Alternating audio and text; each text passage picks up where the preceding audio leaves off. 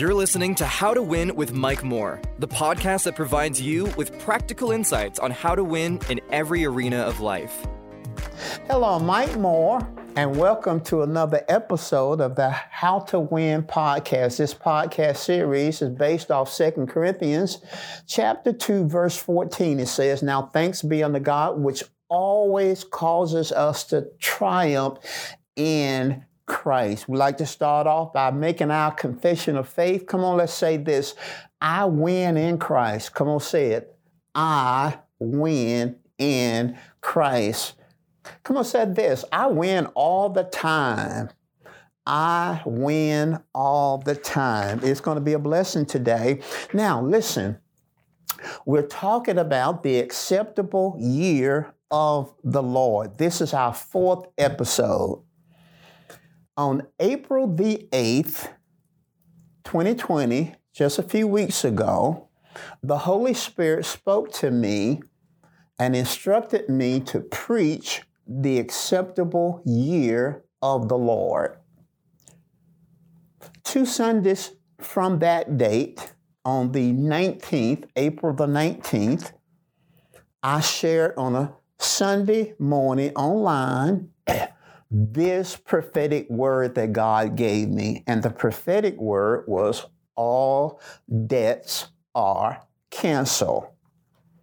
I decided and felt impressed of the Spirit to take that 50-minute lesson, and I would encourage you to go back and listen to it. It is on our app. You can download our app, and I believe it'll be a blessing for you. I decided to divide it up into 4 lessons to go a little deeper in, because I only had about 50 minutes on that Sunday to share. So in episode 1, we went back and talked about the historical context. We revisited Isaiah 61. That's where the term, the acceptable year of the Lord, is first mentioned. We went back to Leviticus chapter 25, and we also talked about God's attitude toward debt. That was in episode 1. In episode 2, we looked at Luke 4 again, where Jesus preached his first message in his hometown, the acceptable year of the Lord. We talked about how he was rejected, and then we closed that episode answering the question, is this pandemic that we're experiencing right now God's judgment? Then in episode 3, our last episode, we talked about 2 ways that God supernaturally cancels debt.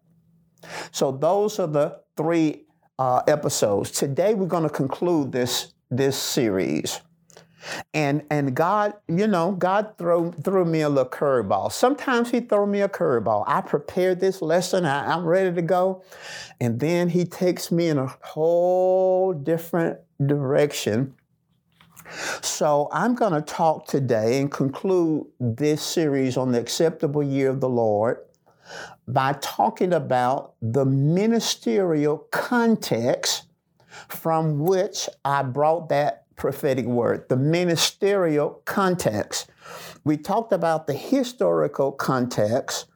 Today, we're going to conclude the series by talking about the ministerial context. In other words, we're going to talk about the office of the prophet, the office of the prophet. I wasn't totally sure why God wanted me to do this, but God always has a purpose. And we're just going to run and see what the end going to be. Let's talk about the office of the prophet. Now, Isaiah spoke from the office of the prophet in Isaiah 61. In Luke 4, Jesus was speaking from the platform of the prophet. And when I spoke that Sunday and gave that prophetic word, I was speaking not from the office of a pastor and a teacher. I'm a pastor and I'm a teacher, but I was speaking from the office of the prophet. So I believe that God wants us to understand the ministerial context. So let's talk about the office of the prophet. I want to read Ephesians chapter 4 from the traditional King James Version, verses 11, 12, and 13. It says, and he, referring to Jesus, after he ascended on high, he gave some apostles, some prophets, some evangelists, some pastors and teachers. Why? For the perfecting of the saints, for the work of the ministry, for the edifying of the body of Christ. Verse 13, till we all come in the unity of the faith and of the knowledge of the Son of God, unto a perfect man, unto the measure of the stature of the fullness of Christ. We're talking today about the office of the prophet. So what is a prophet? So when I talk about the prophet, I'm also talking about the prophetess. So what is a prophet? A prophet is a ministry gift called by God and given to the church. So the prophet is a gift to the church at large, whereas the pastor is given to his local church, given to his congregation, but the prophet is a gift to the body, a gift. So what is a prophet? A prophet is a servant leader called to equip and train the body of Christ to do the work of the ministry. And we got that from Ephesians chapter 4, verses 11 and verse 12. And then thirdly, a prophet or prophetess is one who has visions and revelations concerning people, events, and times in the mind of God. Let me give that to you again, that third definition. A prophet or prophetess is one who has visions and revelations concerning people, events, and times in the mind of God. Let's talk about for a moment the different ranks and classes of prophets. I'm just trying to follow the Spirit of God to share you the historical context from which that prophetic word was given. All debts are canceled. There are different ranks and classes of prophets. Number one, there are the Old Testament prophets that we read about in the Bible: Elijah, Elisha, Moses. Secondly, there are foundational prophets. For example, the Apostle Paul was not just an apostle, he was also a prophet. And the Apostle Paul established New Testament doctrine. So this is a different rank of apostle. Foundational prophets establish New Testament doctrine. And then thirdly, there are prophets that we have in the church today. We know that there are prophets in the church today because when we read Ephesians 4:12, the Bible says that these fivefold ministry gifts were set in the church. And then in verse 13, it tells us for how long? Till we all come in the unity of the faith, where we're not there, of the knowledge of the Son of God, well, we're not there yet, unto a perfect man, unto the measure of the stature of the fullness of Christ. And you and I both know that the church is not there yet. These ministry gifts will operate in the church until Jesus returns, because it's going to take that long for us to mature and that long for us to grow up. Now, prophets that are in the church today, listen very carefully, prophets that are in the church today are not foundational prophets. In other words, they do not add doctrine to the scriptures. They do not add to the scriptures. They do not operate outside of the scriptures. That's so very important. Prophets that operate in the church today do not add to the canon of Scripture. They do not add doctrine, and they do not operate outside of Scripture. Now, there is, and we're going to discover why God wanted me to share this with you, and I believe you're going to understand why God wanted me to share this with you. There is a difference between, we're talking about the prophet, who he is the prophet. There's a difference between the simple gift of prophecy found in 1 Corinthians chapter 12 and the office of the prophet. There is a difference between the simple gift of prophecy. The simple gift of prophecy is supernatural utterance in a known language. And this simple gift of prophecy is for all. It's for all. The Bible says in 1 Corinthians chapter 14, verse 31, you may all prophesy. So every spirit-filled Christian should covet, should desire, and may prophesy under the unction of the Holy Spirit. So the simple gift of prophecy, supernatural utterance in a known language, is for all, for all. The prophet's ministry is a calling. It's a ministry. One simple gift of prophecy is a manifestation of the Holy Spirit. The office of the prophet is a ministry. I'll put it like this. If I gave you 15 cents, a dime, and a nickel, and then I gave you a quarter, 25 cents. Well, the 15 cent would be in the quarter, but the quarter will have more than the 15 cents in it. So a prophet has more, operates on a whole different level than those who prophesy in the church. One simple gift of prophecy is for all. The office of the prophet is for some. Ephesians 4, 11, 12, and 13 says that Jesus gave some apostles and some prophets and some pastors and some teachers and some evangelists. The Bible says over in 1 Corinthians chapter 12, it asks the question, are all apostles? No. Are all prophets? No. So we see that the office of the prophet is a calling.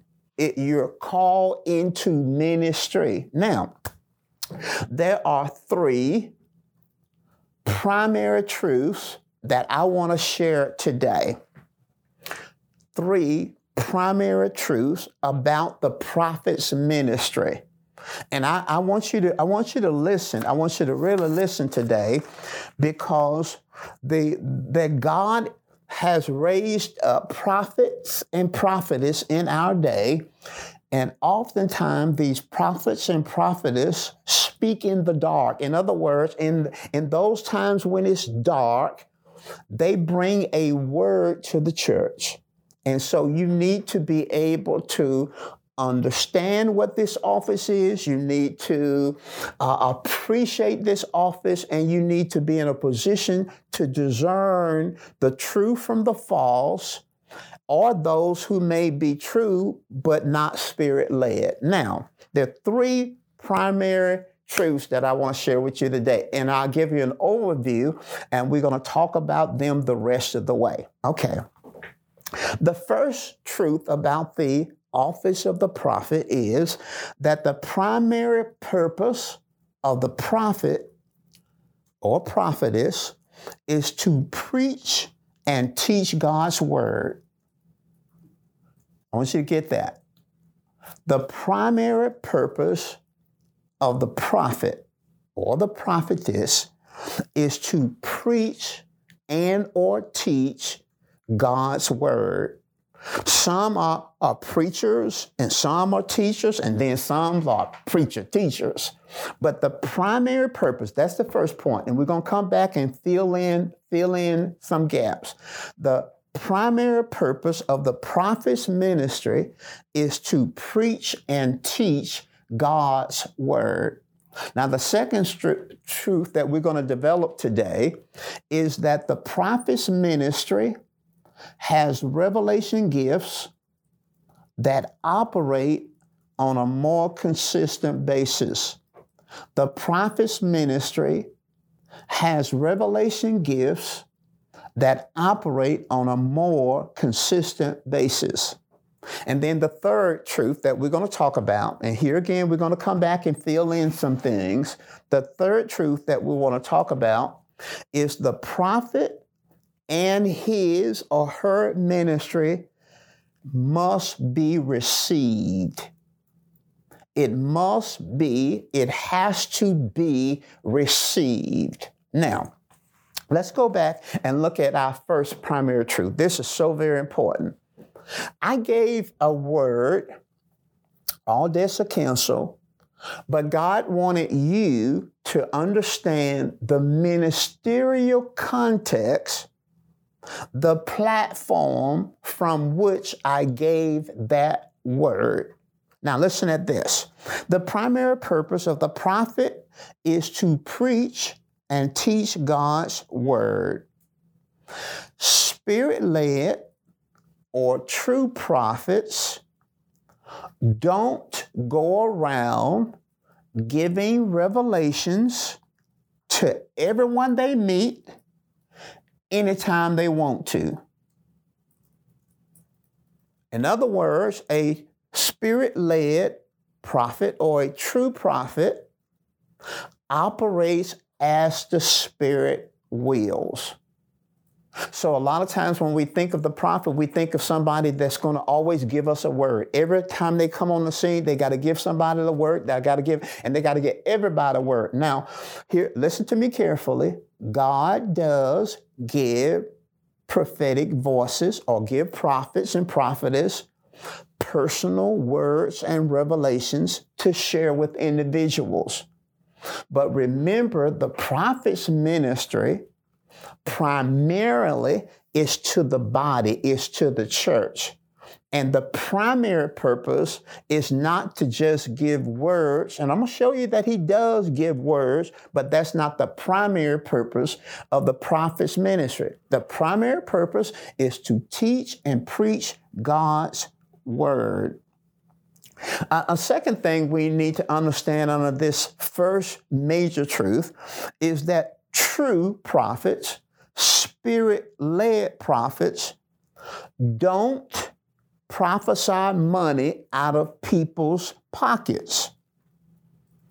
They don't use their spiritual gifts for personal gain. God spoke to me years ago and gave me a warning way back in the early 90s. He said that Balaam misused the gift. Now listen to me. I am not saying that it's wrong for a minister to teach on giving or teach on prosperity. People, the saints can't grow if they don't hear. They don't learn to give if they're not taught to give. Not talking about that. There's nothing wrong with receiving an offering. There's nothing wrong with communicating to others what the ministry need or asking people to sow into your ministry. Nothing. I'm not talking about that.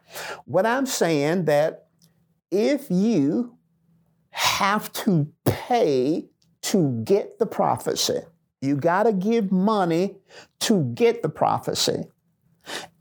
Or you have to give to that person in order for the prophecy to be fulfilled in your life. I'm saying to you, you need to guard yourself against that. You need to guard yourself. If you got to pay for the prophecy, and you got to give to the prophet and to the prophet's ministry in order for the prophecy to manifest in your life, I'm saying that you need to guard yourself, because it is not The purpose of the prophet is not to get something from you. The purpose of the prophet is to get something to you. Thirdly, under that first category, God did not put the prophet's ministry in the church to lead, guide, and direct people's personal lives. God did not put the prophet in there to tell you who to marry, tell you which church to go to, what suit to wear, what dress to wear, and all those things. God did not put the prophet's ministry in, he did not set the prophet's ministry in the church to direct, to guide, and to lead people's lives. Romans chapter 8, verse 14 says, "For as many as are led by the Spirit, we in this covenant are to be led by the Spirit." You have the Holy Spirit on the inside of you, and you're to be led by the Spirit. Romans 8:16 says, "The Spirit bears witness with our spirit." You're no longer dependent. You no longer have to go to someone outside of you to get a word. The Spirit of God on the inside of you, when the prophet or the prophetess is given an utterance or given a revelation, there should be a witness on the inside of you. The Spirit of God will bear witness to the truth. And then Colossians 3:15 says, "Let the peace of God rule in your heart." You should be led by the peace of God. Now listen at this. Just because the prophet may miss it or do something wrong or out of the way doesn't mean the prophet is a false prophet, because God used humans. And sometimes the revelation may be perfect, but the vessel may be a little imperfect. In other words, that's why the scripture tells the believers to test the revelation, to prove the revelation, to put a scriptural test to the revelation. That's 1 John 4:1-2. And then the scripture says, "Prove all things, hold fast to that which is true." And that's 1 Thessalonians chapter 5, verse 19-21. Now, false prophets, I'm still dealing with number one. False prophets can be recognized primarily in two ways. False prophets point people to themselves. They point people to themselves. True prophets, Spirit-led prophets, point people to Jesus. They point people to the Word. They want people to fall in love with the Word. They want people to fall in love with Jesus.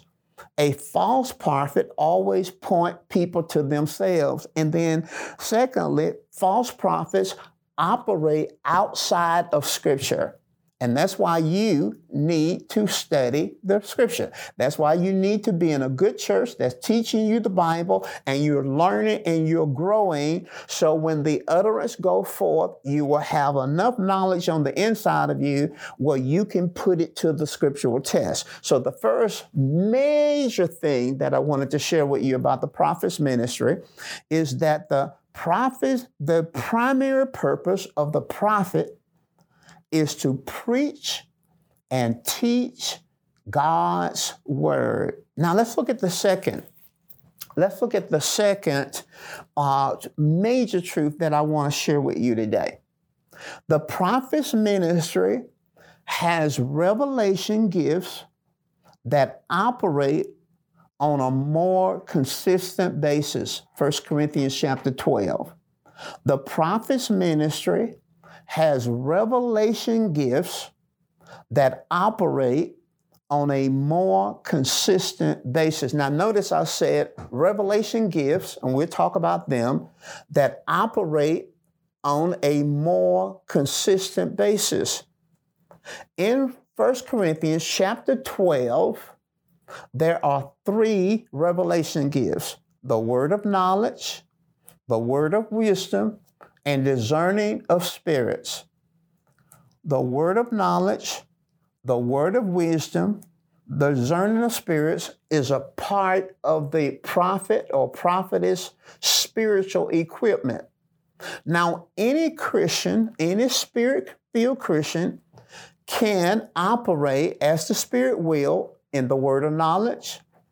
Any spirit-filled Christian, as the Spirit wills, can operate in the word of wisdom, can operate in the discerning of spirits.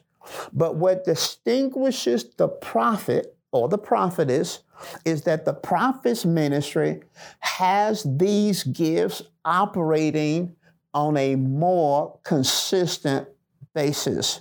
So let's look at these revelation gifts, because this is the prophet's equipment. The word of knowledge, all this is in 1 Corinthians chapter 12, is supernatural revelation of things past or present. Supernatural revelation of things past or present. John chapter 4, Jesus met a woman for the first time, and the Spirit of God revealed to him that this woman had had 5 husbands, and the husband that she was living with was not her husband. Jesus did not know that because he was the Son of God. He did not know that because he was divine. He knew that by revelation. The Holy Spirit manifested through him the word of knowledge. The word of knowledge operates from time to time in my life as well. Years ago, we had a leader in our church. I don't think I was praying about the leader. I didn't know any particulars about the leader, but the Spirit of God spoke to me about this particular leader's struggle. I knew exactly what the leader was dealing with. And I went to the leader and I talked to the leader, asking questions about that area, and the leader admitted that that was his struggle. I was able, through the word of knowledge, to know what he was dealing with, and then I was in a position to counsel and walk him through. That was done in private. It wasn't done in public. The prophet's ministry is not set in the church to rebuke, humiliate, or criticize people. The word of wisdom is supernatural revelation of things future. When God reveals something supernaturally, you have no way of knowing, he reveals something supernaturally about the future, something that hasn't happened. That is a word of wisdom. Noah received a word of wisdom about a coming flood.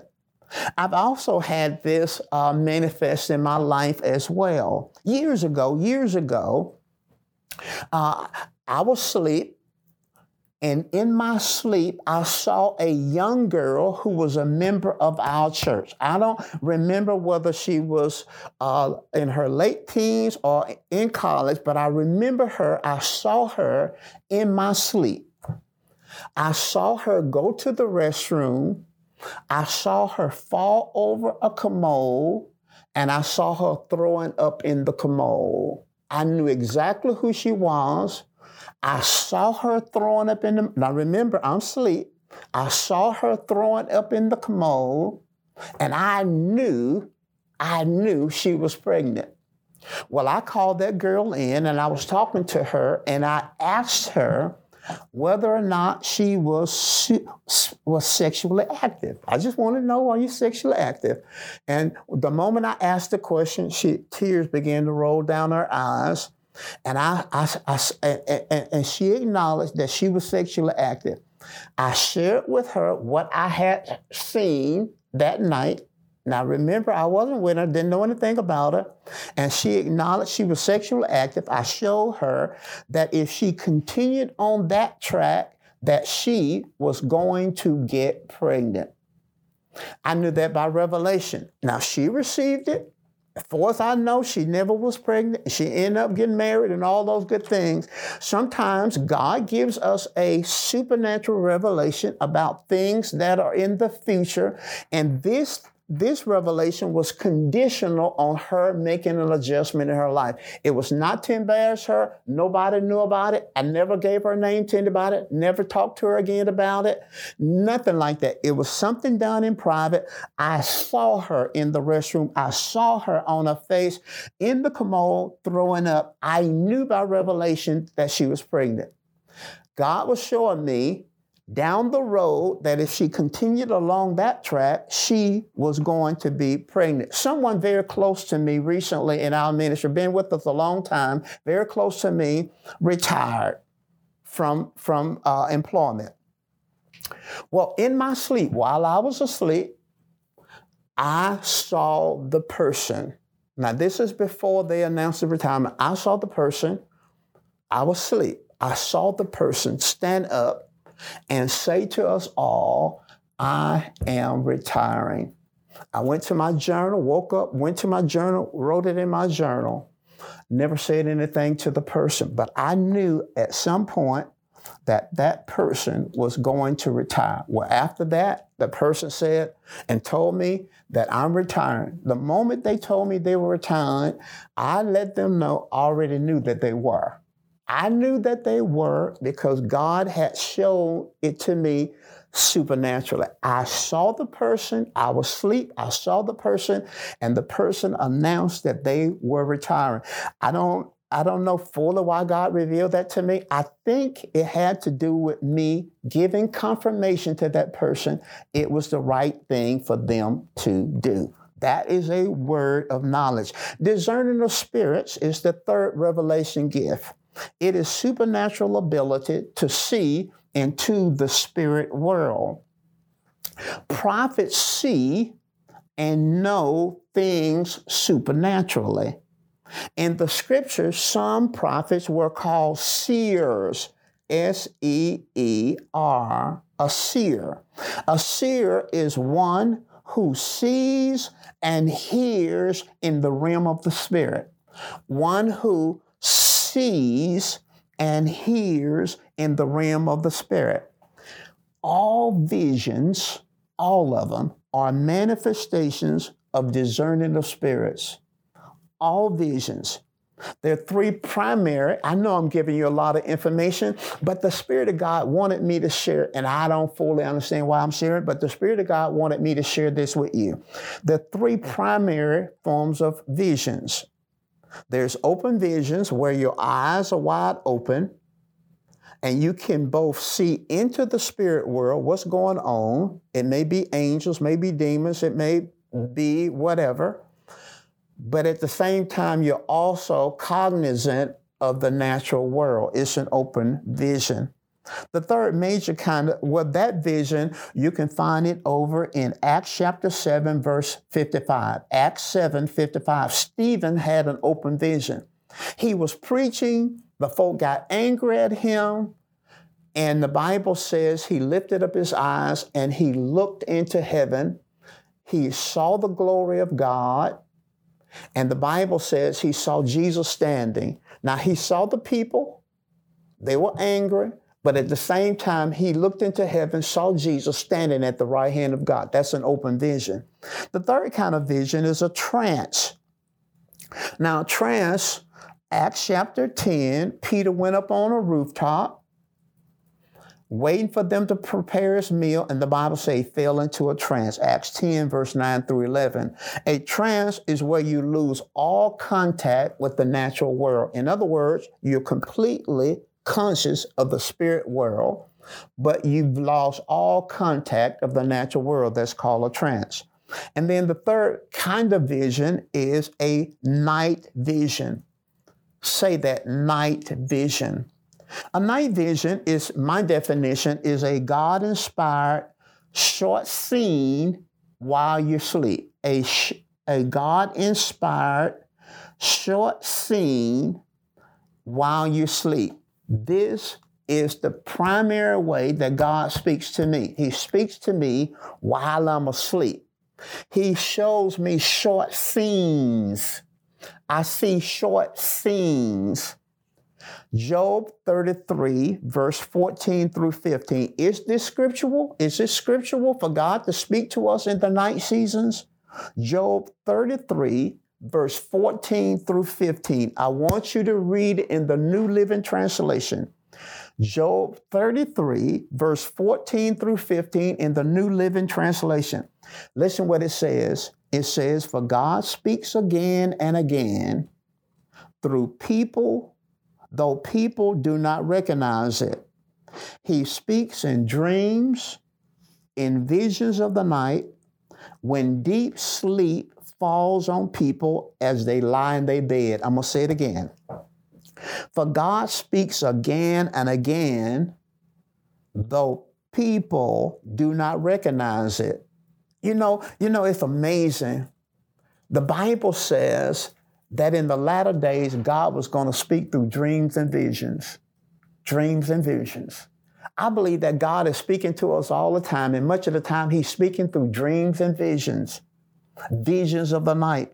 For God speaks again and again, though people do not recognize it. And many times God is speaking, but people don't recognize it.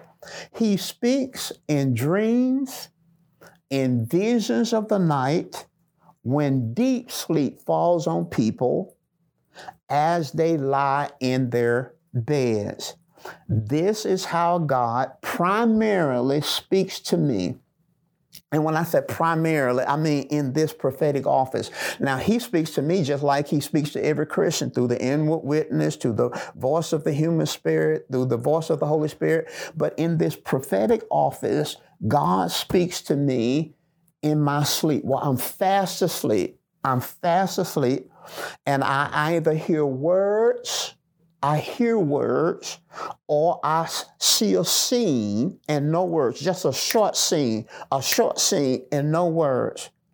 A short scene. I'll see the person. I know exactly who they are. I see the situation. I know exactly. And it's just like that. It's not a long thing. It's a short scene with no words, or there's a scene and words.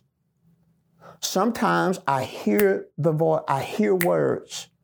Sometimes it's a scene and no words, and sometimes it's a scene and words, and I wake up. The moment I get it, I wake up and I run to my journal. I keep my journal. You need to keep a journal.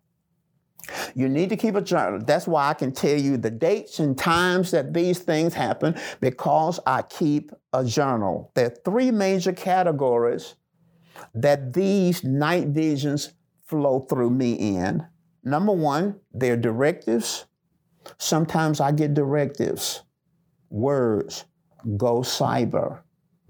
Words, avoid shaking hands, although this one wasn't in my sleep. Avoid shaking hands, but it's a directive. Secondly, these night visions that I have are words of wisdom. Economic upheaval is coming. Provision is coming. Now, remember I said that just because the prophet miss it or says it wrong doesn't mean it's a false prophet. Now, God spoke to me in the early 2000s and told me economic upheaval is coming. I thought it was connected to the Great Recession. I think the Great Recession began in 2007 and ended in 2009. Remember that recession that we went through? I thought that it was then, but really I've come to realize that God was talking about now. Because when you think of an upheaval, economic upheaval, that's where we are. An upheaval is a violent, sudden change, a disruption in something, and that's exactly where we are. But I want you to know something. God told me provision is coming. Just a few years later, after he said that, provision is coming. So sometimes it's a directive, sometimes it's a word of wisdom, and then sometimes the revelations that God gives me is what I call a now revelation from God's eternal position. A now revelation. God lives in one eternal now. That's why the Bible says 1,000 years is as one day with the Lord, because God doesn't live in time. He lives outside of time. He can see the past, the present, and the future all at the same time. So there are times when God will speak to us from his position. He says, by whose stripes you were healed. Yet really, when you look at your body, you got sickness and you got pain and you got all that. Well, God is speaking from his eternal position. And he needs you to agree with him. He needs you to believe it and say it and act like it's so. And he'll cause what he sees to manifest in your life. We were building our 3,000 seat sanctuary, and God instructed us to build it debt free. And boy, I tell you, there were times we didn't see the money. There were times when there was delays and all kinds of things were going on. And right in the middle of that, God said, up in no time. I heard him, up in no time. And I told the church, God said, up in no time. And we start saying what God said. And guess what? It manifested. We end up building that 3,000 seat dome sanctuary debt free. Debt $16 million. God was speaking from his eternal position. When God said all debts are canceled, he wasn't speaking from your position. You may have piled up debts. You may have all kinds of problems. You may have job loss. You may have no money in the bank. You may be behind on everything. You may have millions of dollars in school loans. I know I'm exaggerating, but God is not speaking from your position. He's speaking from his position. And he is saying all debts are canceled. Remember, he sees the past, present, and the future. And he's saying from my position, all debts are canceled. So what he needs you to do is agree with him, even though it's not manifesting in your life. Agree with him, say yes to it, believe it, talk it, and then God will cause what he sees in his eternal position to be manifested in your now position, in your situation. That's how it works. Now, listen, I'm close to closing this. God called me into the office of the prophet June the 16th, 1990. He said that you've adorned with the robe of a prophet. He reiterated again in February the 23rd, 95. May the 7th, 2001, he said, you ordained a prophet to the nations. See, I keep a journal. You need to keep a journal. God has called me into this office. Now listen to this. I know I'm a pastor and I'm a teacher, but I also stand in this office of a prophet. So we've looked at two major things. The primary purpose of the prophet is to preach and teach God's word. Here's the second thing. The prophet's ministry has revelation gifts that operate on a more consistent basis. Now, here's the third thing. In closing, you got to listen carefully. The prophet and his or her ministry has to be received. It has to be received. In order for it to manifest what God is saying, it has to be received. 2 Chronicles 20:20. Listen what it says. It says, believe in the Lord your God, so shall you be established. Believe his prophets, so shall you prosper. Matthew 10:41 says, he that receives a prophet in the name of a prophet shall receive a prophet's reward. In Luke 4 and in Mark 6, verse 4 through 6, Jesus said that a prophet is honored everywhere except in his own town. They did not receive the prophet's ministry.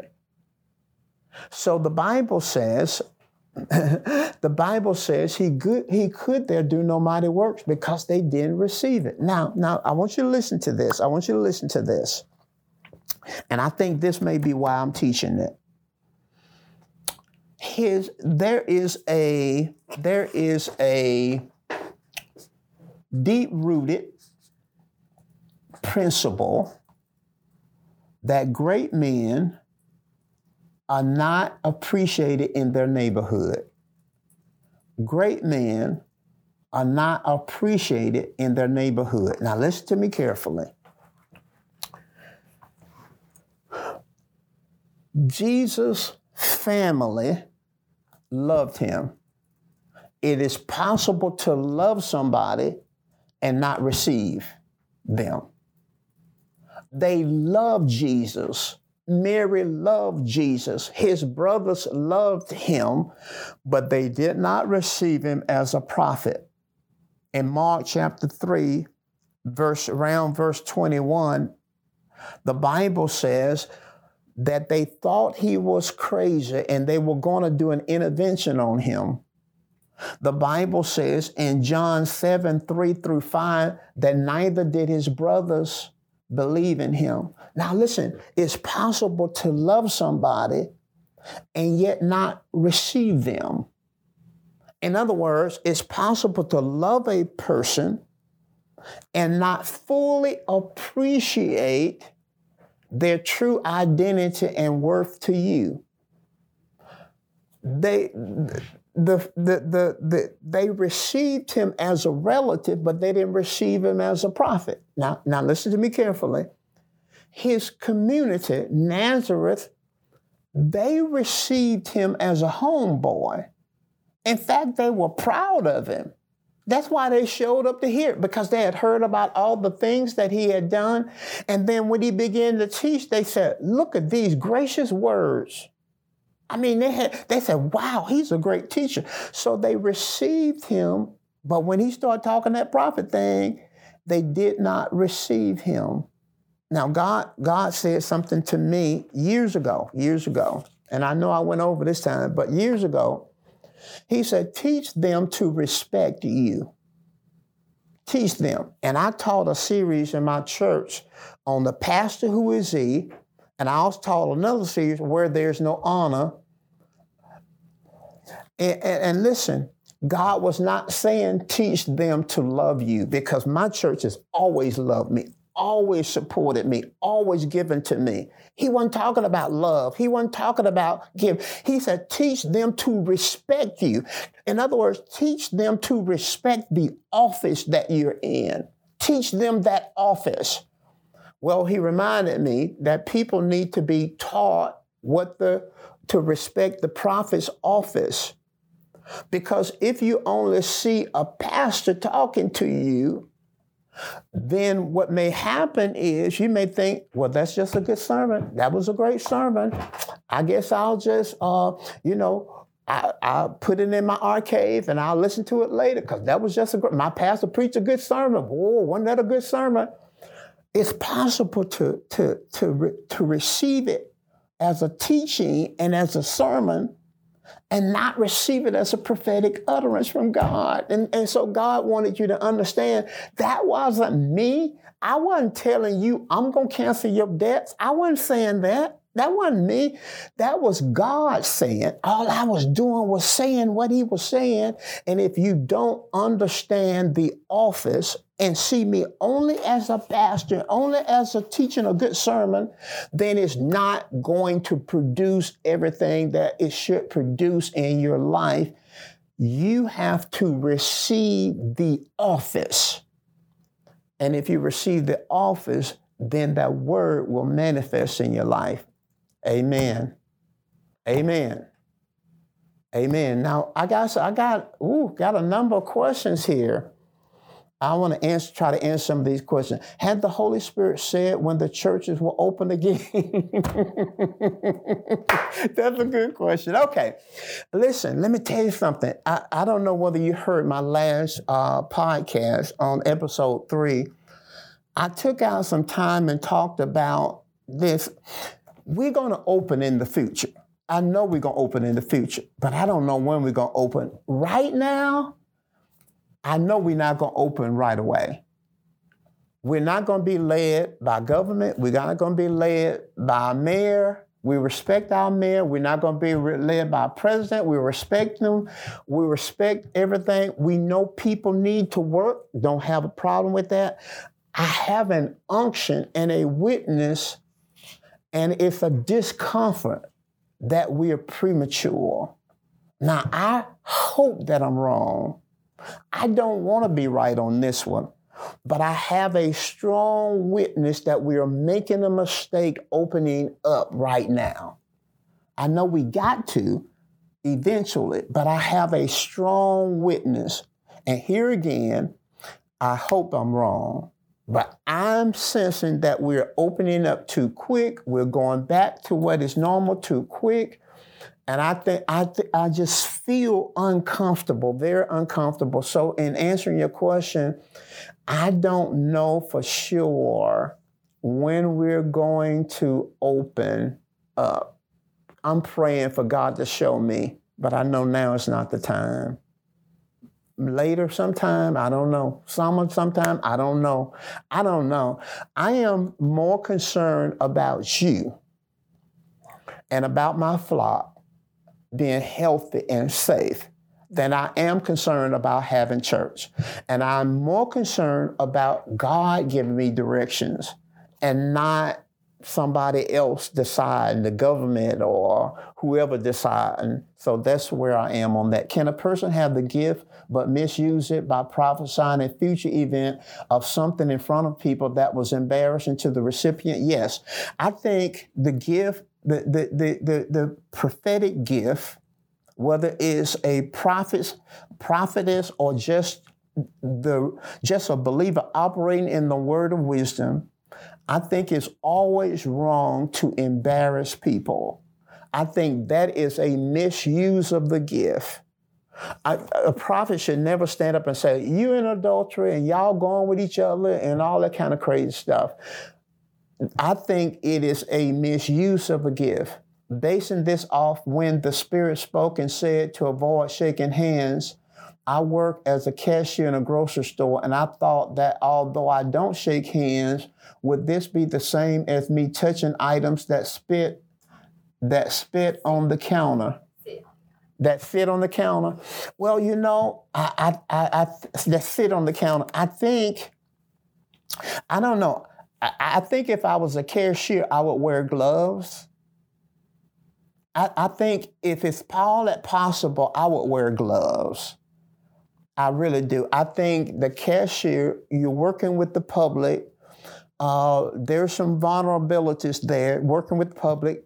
Plead the blood of Jesus. Claim Psalms 91 every day you go to work. Don't go to work without pleading the blood of Jesus over you and over everything that you touch.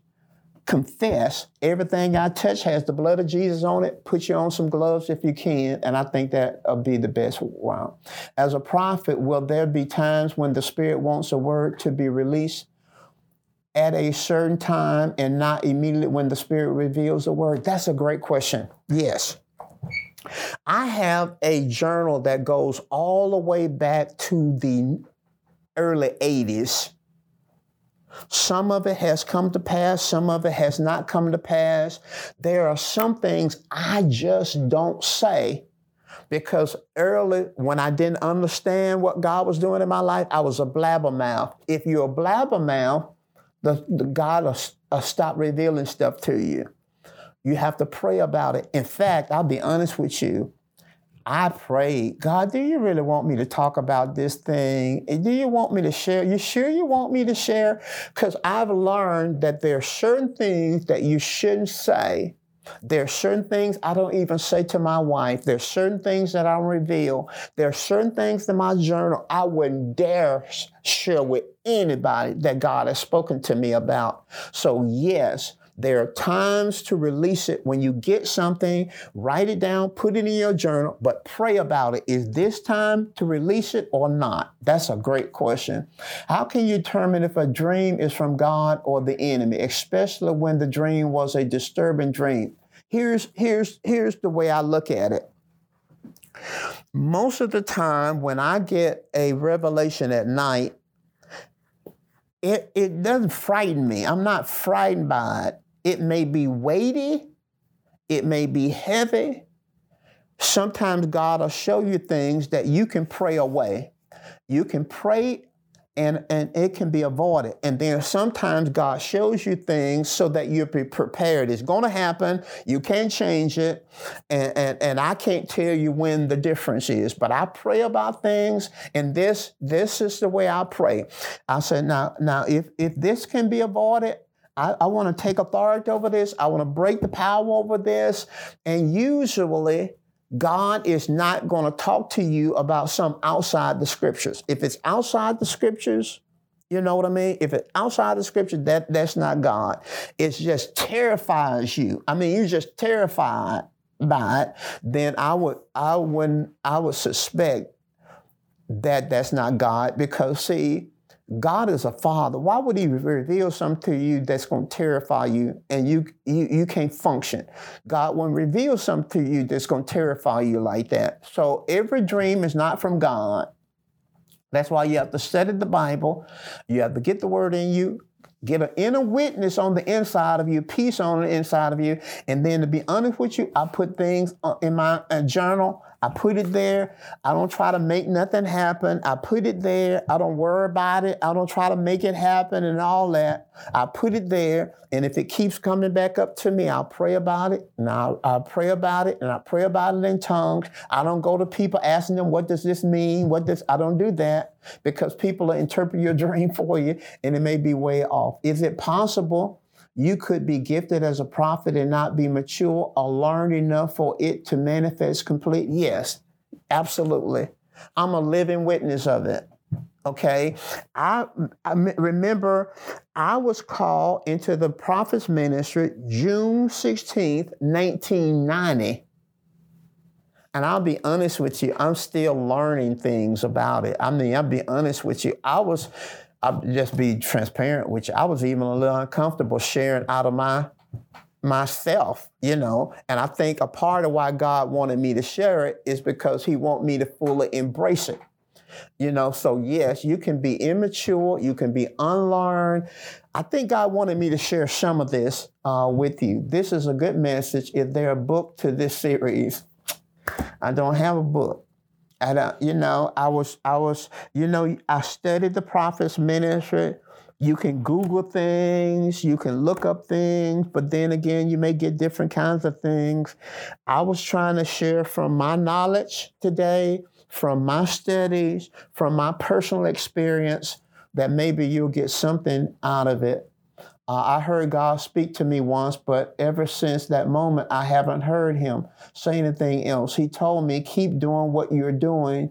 Like you said, he gave me a few words. How do I make sure I'm doing what he wants? Here's the key.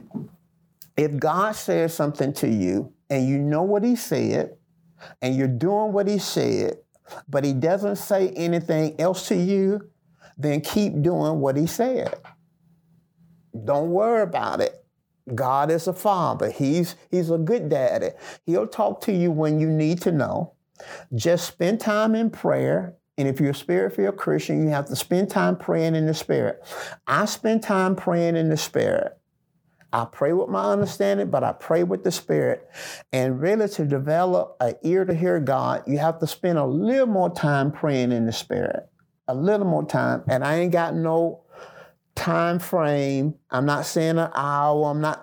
I think you need to be consistent. If it's 15 minutes, get away, spend time with God. If it's 20 minutes, get away, spend time with God, and walk out what you know. And I feel you. Sometimes I hear and I want some more. I've learned if he doesn't say anything else, I keep doing what he told me to do.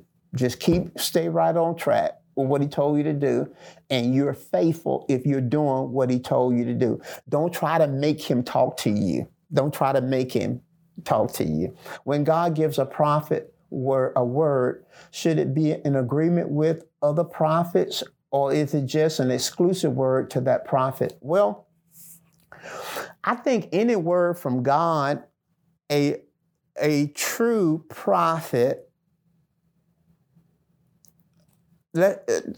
will it be in agreement with other prophets, or just an exclusive word? Well, let me see, can I answer that? First, it's going to always be in line with Scripture, okay? it's going to always be in line with Scripture. God doesn't give prophets something that adds to Scripture or takes away Scripture.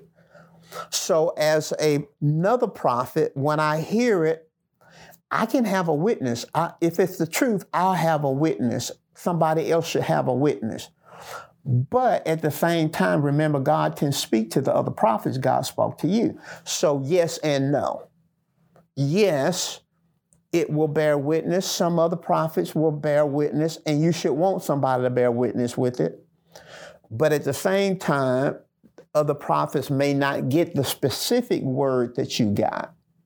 Now, here's what I've discovered, that a lot of times when I'll say things, I'll hear other people say something along the same line, because I think a lot of times God will give you something that he's saying to other people too.